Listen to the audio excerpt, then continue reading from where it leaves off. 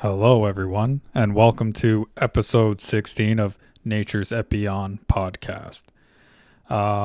Today, we are going to talk about a few things, mostly just things that have been in the news and relevant to this podcast. We have a paper called If I Fits, I Sits. I'm going to talk about polar bears for a little bit, and a major discovery under the Antarctic ice sheet. Ooh, mysterious. And probably talk about a little story about some orcas, and then a story about a badger. It's quite the lineup. It's going to be very interesting. I hope everyone stays tuned in to listen to my opinions on all of these nonsensical things.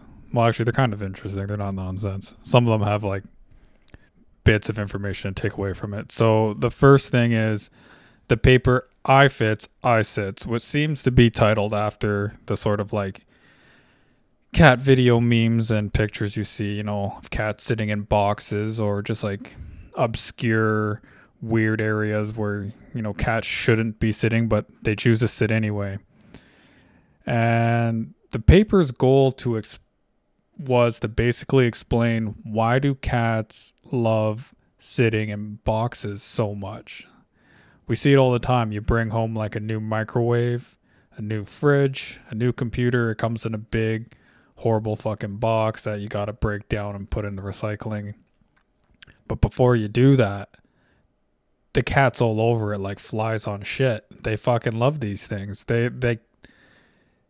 They just home in on it like a missile, like a cat guided rocket launcher. And we need science to explain why the fuck is the cat always coming over and making its home in these boxes we bring home. And I thought this was a very important research paper and study that needs more funding and more attention, because clearly these are the big issues facing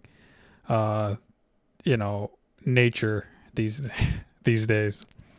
Nonetheless, it's still like an interesting. I still really like this paper. So in a nutshell, I'm gonna explain like the kind of like science behind the paper. So what they did was they sent out these like big mats. They're basically like big floor mats, occupied a large area of your like floor, and it's kind of like a twister mat. You ever play Twister? Except it was like marked with different kind of like shapes. A lot of them were squares or rectangles or boxes, and these weren't like 3D. They were just like painted on. It was flat, and some of them weren't squares. They were like circles or kind of like, I don't know, like just jumbled messes of like half squares or half boxes and stuff like that. And they wanted the owners to wear sunglasses so that their eyes wouldn't be like a visual cue to see where the cat preferred to sit. But anyway, so a lot of these cats, they would sit on this mat, but they would sit in the area where it was more box-like and it was more like painted on, where it was more like a box. So these cats had like this weird like motivation or preference to sit in an area where it's boxy and not like circular around, even though it's not even like a box itself. It's just like a shape on the ground. And I guess the nutshell takeaway from this is that cats' eyes are primed to detect enclosures, and so much so that even like a mildly delineated like square shape on like a 2D environment surface, they'll still have a preference for that. Like they're just into finding these like enclosures, I guess, for like safety or like for hunting or prowling. Cats love boxes. Like they sleep in boxes. Like if you have a cat bed and it's box shaped, they're gonna fucking love it. If they like to shit in boxes. Like they're obsessed with boxes. And then when I was reading this article, I kind of realized something. I was like, fuck, like humans love boxes too. Like all our bedrooms are kind of boxy. They're like mostly square. Our houses are like square. Our windows are square. Our door frames are square. Yeah, like our computer, like, you know, towers are square. Our TV screens are square. Like everything's fucking square. Like our laptops are square. Our phones are like rectangle. Like they're all boxes basically. And I thought maybe this was like a shower thought I had. It was like, did humans and like cats like become friends over time? Like we know the story of how like wolves and dogs evolved and how like the trade-off of like man's best friend came into existence. We used to like attribute cats to being like they helped with vermin. But what if it's like we just fucking both love boxes? Like we just love rectangles. And we just like get on with them because like they're like, yo, you got a mildly delineated 2D environment, you know, rectangular environment, bro. Like I fucking love that shit. And like we just like got on together because we both loved like these fucking square shapes. And we're just like, you know, then you think back to like ancient Egypt, they worship these things. And these guys were just building fucking pyramids out of cubes and shit. Like they love squares. And then I started thinking to myself, my cat fucking loves me. So I'm thinking I'm shaped like a goddamn Lego man probably. And like it's always sleeping on my chest and like in between my legs. I'm like, does it only love me because I have like an awkward body shape or something? And now I'm like looking in the mirror. I'm trying to see if I like, you know, if I'm built like a Lego man or not, if I'm like a rectangular box. This research paper was a fucking rabbit hole for me. I went down it and, you know, if you're interested in it, I suggest taking a look at it. I wish I had the names of the people that worked on it, but the paper is called "If I Fits, I Sits," and you know, it might be worth a look to go check it out. So moving on to the next topic here, we have polar bears. Polar bears are fucking badass. So a lot of you know, like I'm Canadian. I live in Canada. And, you know, we got a lot of great wildlife up here. And some of those are polar bear, obviously, in, like, the further north, like, more remote regions. But, so there was an article, basically, it was an article. It was a news article, and it was basically bringing attention to historical documentation that polar bears, not only are they the most, like, the largest, like, apex predator in Canada. Yeah, they are bigger than grizzlies. And they're also, like, you know, on land and in the water, effective predators. But, apparently, there's, like, historical documentation that these fucking things also throw rocks to kill shit. So, like big fucking boulders and things like that. And what they would do is they would be on like a cliff edge and they would basically throw these stones onto like a walrus's head and crush their skulls. Like how terrifying is that? The most apex predator is also just like a methodic killer and just like evolving, you know? So basically in this article it says, in 1865, Arctic explorer Charles Francis Hall published an account of polar bears on Baffin Island, calculating distance and the curve with astonishing accuracy when they would throw these, you know, boulders onto like walruses, like thick skulls, because I guess they're like, can you imagine the life of a walrus? Like, not only are you like morbidly obese and like horrible like whiskers, but you're also like you can't live in the water because orcas are going to eat your shit. So you can't go like too far inland because these polar bears are going to maul you to death. So you got to live in like the most uncomfortable conditions of like the stoniest like shores, and you're basically living on the borders of orca death, polar bear death. And you just got to kind of like toggle those options and hope they both don't show up at the same time. And then, so you're dealing with that. Like, as a life problem. And now all of a sudden, polar bears are just like, you know what? Every time I run at them, they just fucking dive into the water. So from now on, I'm just going to throw these fucking boulders at them and just crush them from above. Like, walruses cannot catch a break. So, like, there's a lot of articles about climate change,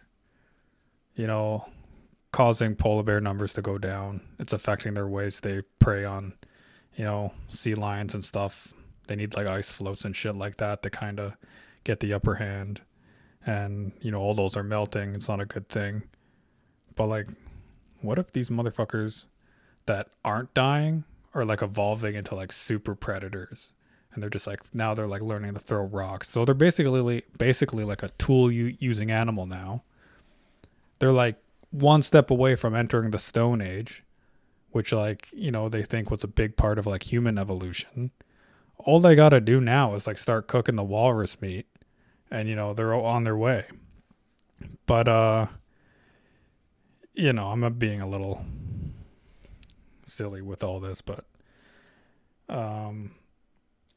what else is there? Like, I don't know. There was a photographer named Dimitri Koh, and I think that's how you spell it. It's Kokh. That's how, I don't know how to say it. He was photographing polar bears. I think this was in Europe or Russia. Sorry, I don't know. I can't remember. But these polar bears had taken over like abandoned houses, and he got some really good shots of those. So I thought that was pretty fucking cool. And it's like, now these things are living in houses. They're throwing rocks with fucking astonishing accuracy, calculating curve and distance. They're taking over abandoned houses and like using them as like dens. I've heard stories of like polar bears like rolling into towns and just like the townspeople all just like having to be like, oh fuck, like, and they just like shut all the doors and stuff, and like they have to wait for all the bears to like disperse, and they just come in and just like destroy garbages and shit. Like, they're just hungry, and there's not much they can do against a fucking like troop of polar bears. Yeah, I don't know. We'll see where that goes. Hopefully, they don't go extinct, and hopefully they don't come for us once they become even like stronger from surviving climate change. And yeah, that's all I gotta say about that. What I'll get to the major discovery under the Antarctic ice sheet. What a sensational title. It's like, oh, what is it? Is it aliens? Is it Atlantis? We don't know. But it's a lot less exciting than that. Well, I guess it depends on what your interests are. So basically, a giant ice fish breeding colony was found. And by giant, I mean absolutely fucking massive. And it's super cool because like all these nests, like they're basically like dinosaur egg nests, except underwater. They're on like the ocean floor. And they're just like, little circles, full of like eggs, I guess. And they had 60 fucking million active nests across 92 square miles. And this was only 1,000 feet below the ice sheet. So, I don't know. That's really fucking cool if you ask me. Let's see. Who was the researcher here? It was Lillian Bohringer, student researcher at the Alfred Wegener Institute in Germany. She's the one, I guess, that discovered this. So, good for her. Pretty fucking cool. Doing some stuff in Antarctica. These ice fish are kind of neat. Like they have transparent blood because they have no red blood cells or hemoglobin, and the reason for that is because they evolved to absorb oxygen through their skin instead of like, I guess, their gills. And I guess the Antarctic water is very rich in oxygen. So yeah, cool thing to know about fucking these crazy ice fish, What else will we discover? Like, we're always like very fixated on space and what else is out there in the universe and the galaxy. And rightfully so. We need to get on that too, but there's so much here at home on Earth that we haven't discovered. Like the ocean, the majority of our planet is ocean, is water. And we lack the technology and the resources and the, financing to really, really see what is really going in and around all of that. And it's like, it's also like a 3D environment. Like we think of it as just being like, you have the surface and the bottom, but there's like everything like in between, and there's a lot, and it's all moving around. There's currents and this and that. Like even if you could like get a picture of something at like one point, like if you could explore one area at a certain point, that might change seasonally throughout the year through like different currents. There might be like broods of like different things. Like, how like every year there's like a different brood of like, insects that like hatch. Like what if there's like different kinds of like fish or like crustaceans that do crazy shit like that? Like there's so much to be discovered, I think, just waiting to be observed, I guess I could tie this into like this orca story article I read. So basically the title of this was Killer Whale Frees Humpback from Fishing Line. That probably wasn't the title, but I feel like that's what the title should have been because it's very simplified and straightforward to the point. So the crazy thing about this is that you may or may not know that orcas, aka killer whales, they prey on humpback whales from time to time. They like use them as like a food resource. So seeing an orca help a humpback whale, or like at least what was perceived to be helping a humpback whale, is kind of like a curious thing to see in the animal kingdom. So why would an orca or a killer whale? So I'll get to the story first. So there was this humpback whale. It had like a bunch of fishing line tied around its tail, in and around its like back end. And this humpback whale looked like it was underweight. It was like covered in parasites. It wasn't doing too well. Like obviously this fishing line was doing a massive detriment to it. And it was probably like, getting on the death's doorstep. It was in a weird area. I think this happened near Australia.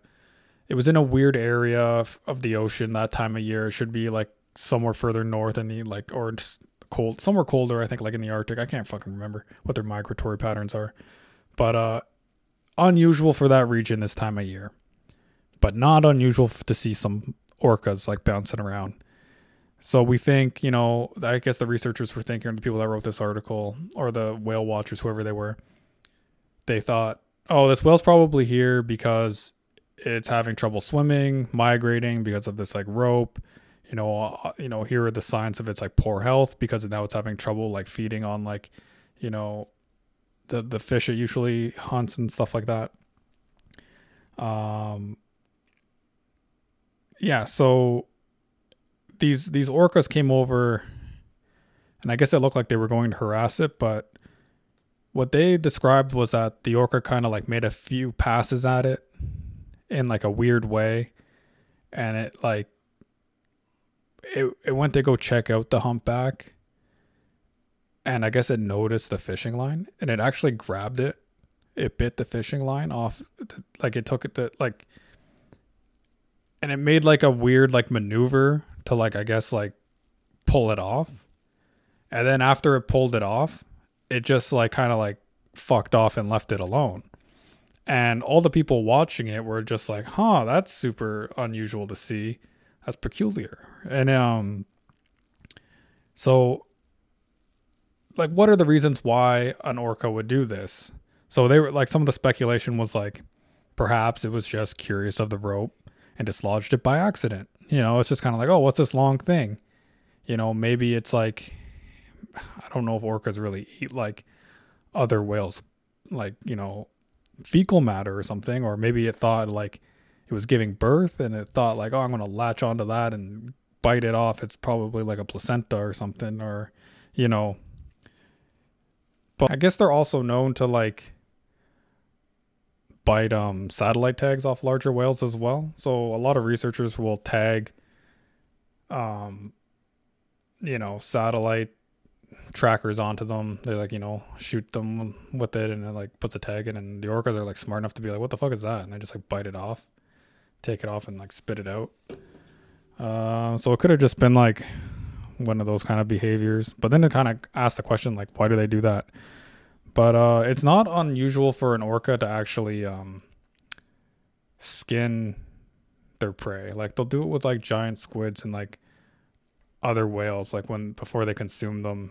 And they think the reason for this is because they're actively trying to avoid like the parasites and stuff like that. They don't want to consume them themselves, which is like super fucking smart. Like when you think about it, like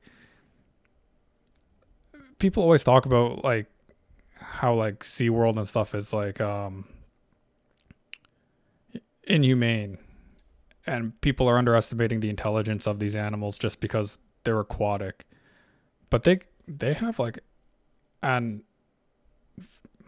huge amount of intelligence that goes unestimated because they're not like manipulating and building in their environment and constructing things. But they don't need to because they're well adapted. They don't need houses. They don't need clothes. They're evolved to thrive in their environments where we aren't. So we have to kind of circumvent those things. Yeah, so there's another thing to show that they have like some sort of intelligence. They're not just like blind eaters. They're like, no, that's not good for you to consume. Rip that off, take that out. What else can I say? Like the big takeaway in this is perhaps it's an example of the highly debated altruism in animals. Like, did this orca just give this humpback whale like a second chance? I think some of the jokes in the like on this article were like they were just letting it fatten back up so they could eat it later. But yeah, I don't know. Like, is there altruism in animals? Like, can they, like humans hunt deer, right?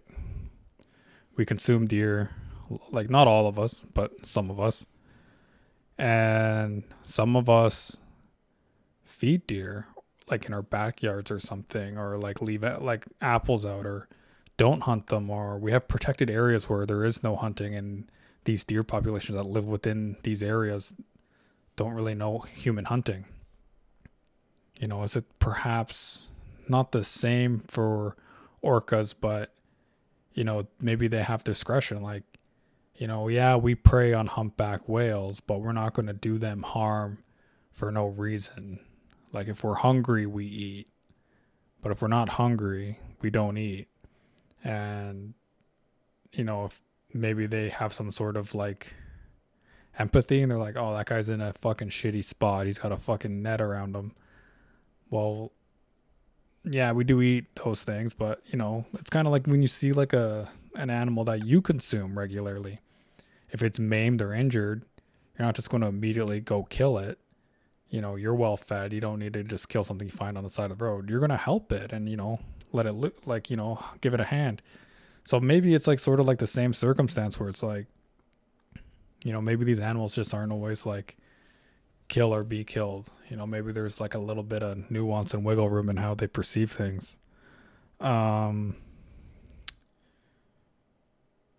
Yeah. So, and then the last little article I want to talk about is, a story from Spain. It was in USA Today, and a badger had 90 Roman era coins on the floor of its nest.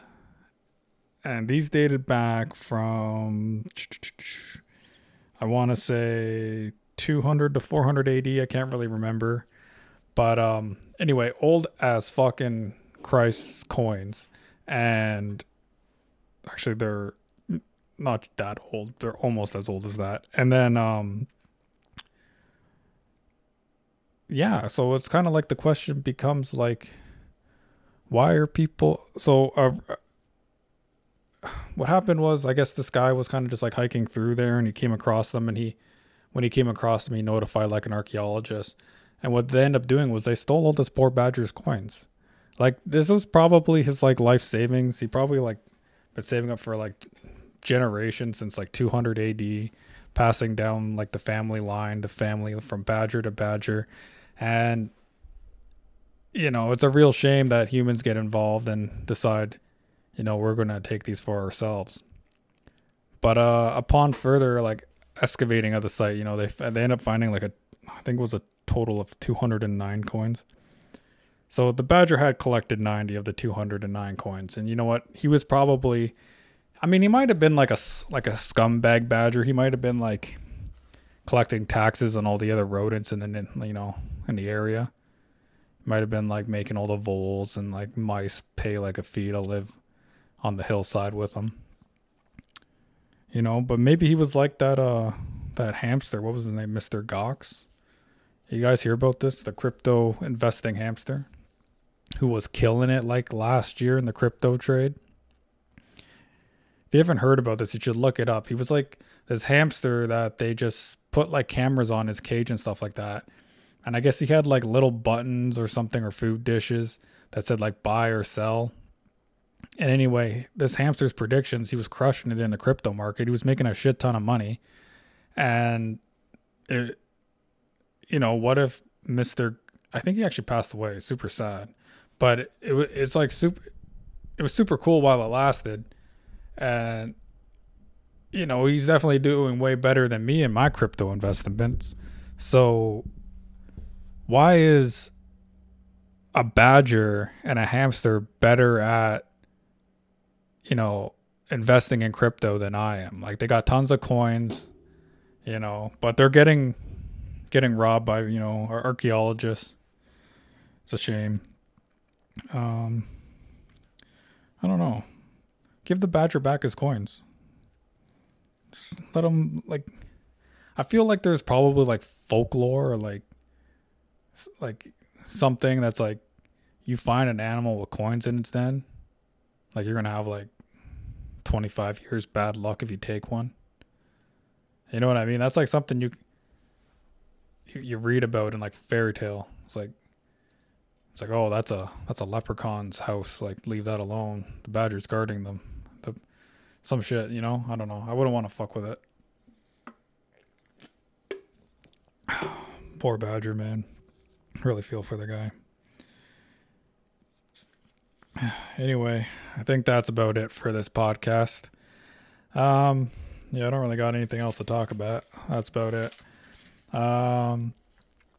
If you're enjoying the podcast, if you're enjoying these episodes that I'm doing, feel free to support me by just following, sharing, rating, all that beautiful stuff, hitting the notification bell, checking me out on Instagram at Epyon Explores. That's EPYONEXPLORES. And yeah, just, follow me. I do some like wildlife photography. I'm not very good at it, but I'm trying to get better. And I'm not that active. I should probably be way more active at it.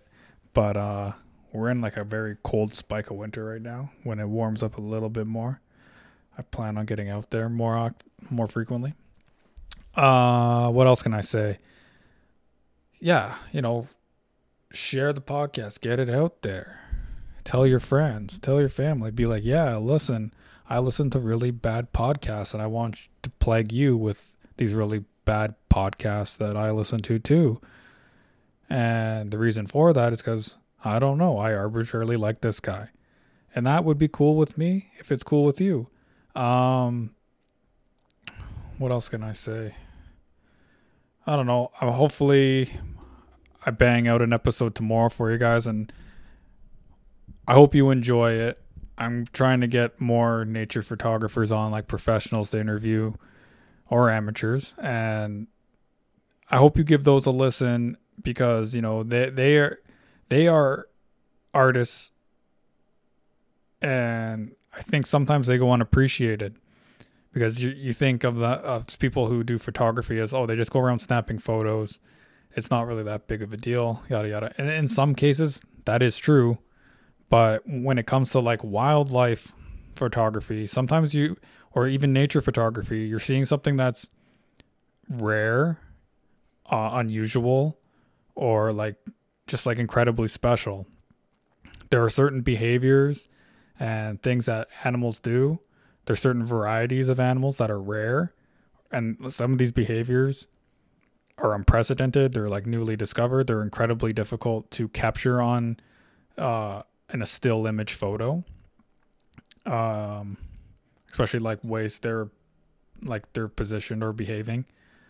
They're very elusive, and a lot of these photographers are very ethical in how they approach this craft. They don't use bait. They don't, they'll just stake out in the middle of like the wilderness nowhere for hours, like hours on end, like cold conditions, whatever the climate is, and there are also potential risks with this because there are like predatory animals out there as well, and they got to basically wear camouflage, and they just got to sit there twiddling their thumbs hoping something comes along. And sometimes there's zero reward for doing that. And, they'll spend 12 hours for like 3 days in a row going back to like similar spots or same locations. And it won't be till like the third or fourth day where they actually get like an animal that shows up, and even when it does show up, they got to be quiet. Sometimes like deer, they're very, very good at hearing things. They can jump the shutter, and just like the shutter closing can scare them. A lot of like birds of prey are also very skeptical of people and like their cameras. They don't know what the fuck it is. They think it's like a gun or something. But yeah, like they're bringing their love of like wildlife and nature to the internet, to the masses, to the people. And sometimes it's done in a very artful way where they've captured like the natural art of the world and put it into like a still image. They've captured the light, the photons, and they've graphed them for you of the natural world. And they're saying, listen, this is what I saw. This is what you should go see. This is what you should check out. So if you see any podcasts on my thing and it says wildlife photographer, nature photographer, so-and-so, or something so-and-so photographer, check it out. Check out their websites. Check out their social media. A lot of these people sell prints and stuff. If you have a love for wildlife, you have a love for nature, and these artists have produced something of quality or something that you perceive as quality, because beauty's always in the eye of the beholder. And you think that it would be like a nice fit for like the theme of your house. Like, I don't know about you guys, but like a nice theme, like I like having like a nature sort of sub themes in my house, whether that's like group of 7 paintings, whether that's, like nature inspired macrame, or like kind of like country style aesthetic, sort of like cabin lodge looking stuff.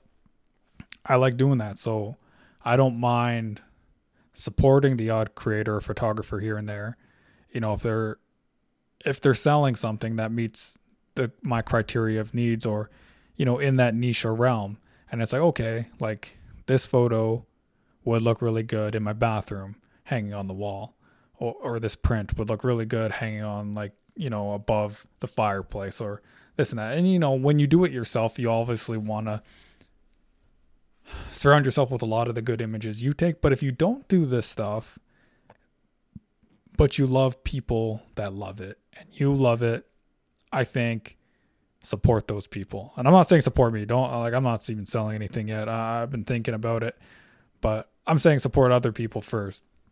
And, yeah, I don't know. It's good, man. Like a lot of these people, they volunteer, they take on like wildlife initiatives and this and that.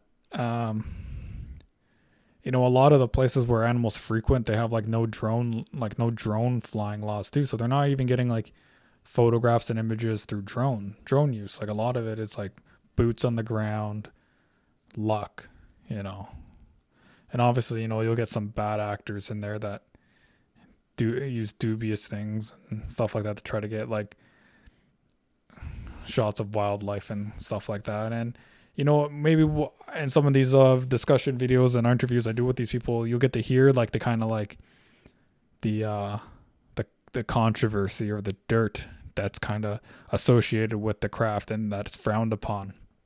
And I think it'll be eye-opening. So I hope everyone checks out, any of those episodes that come in the future. Anyway, guys, I'm going to sign off. I've talked your ear off. I hope you enjoy your weekend, and I hope if you get downtime, if you're commuting or you're bored and I don't know, hopefully you turn on this podcast and it's entertaining for you. All right, cheers.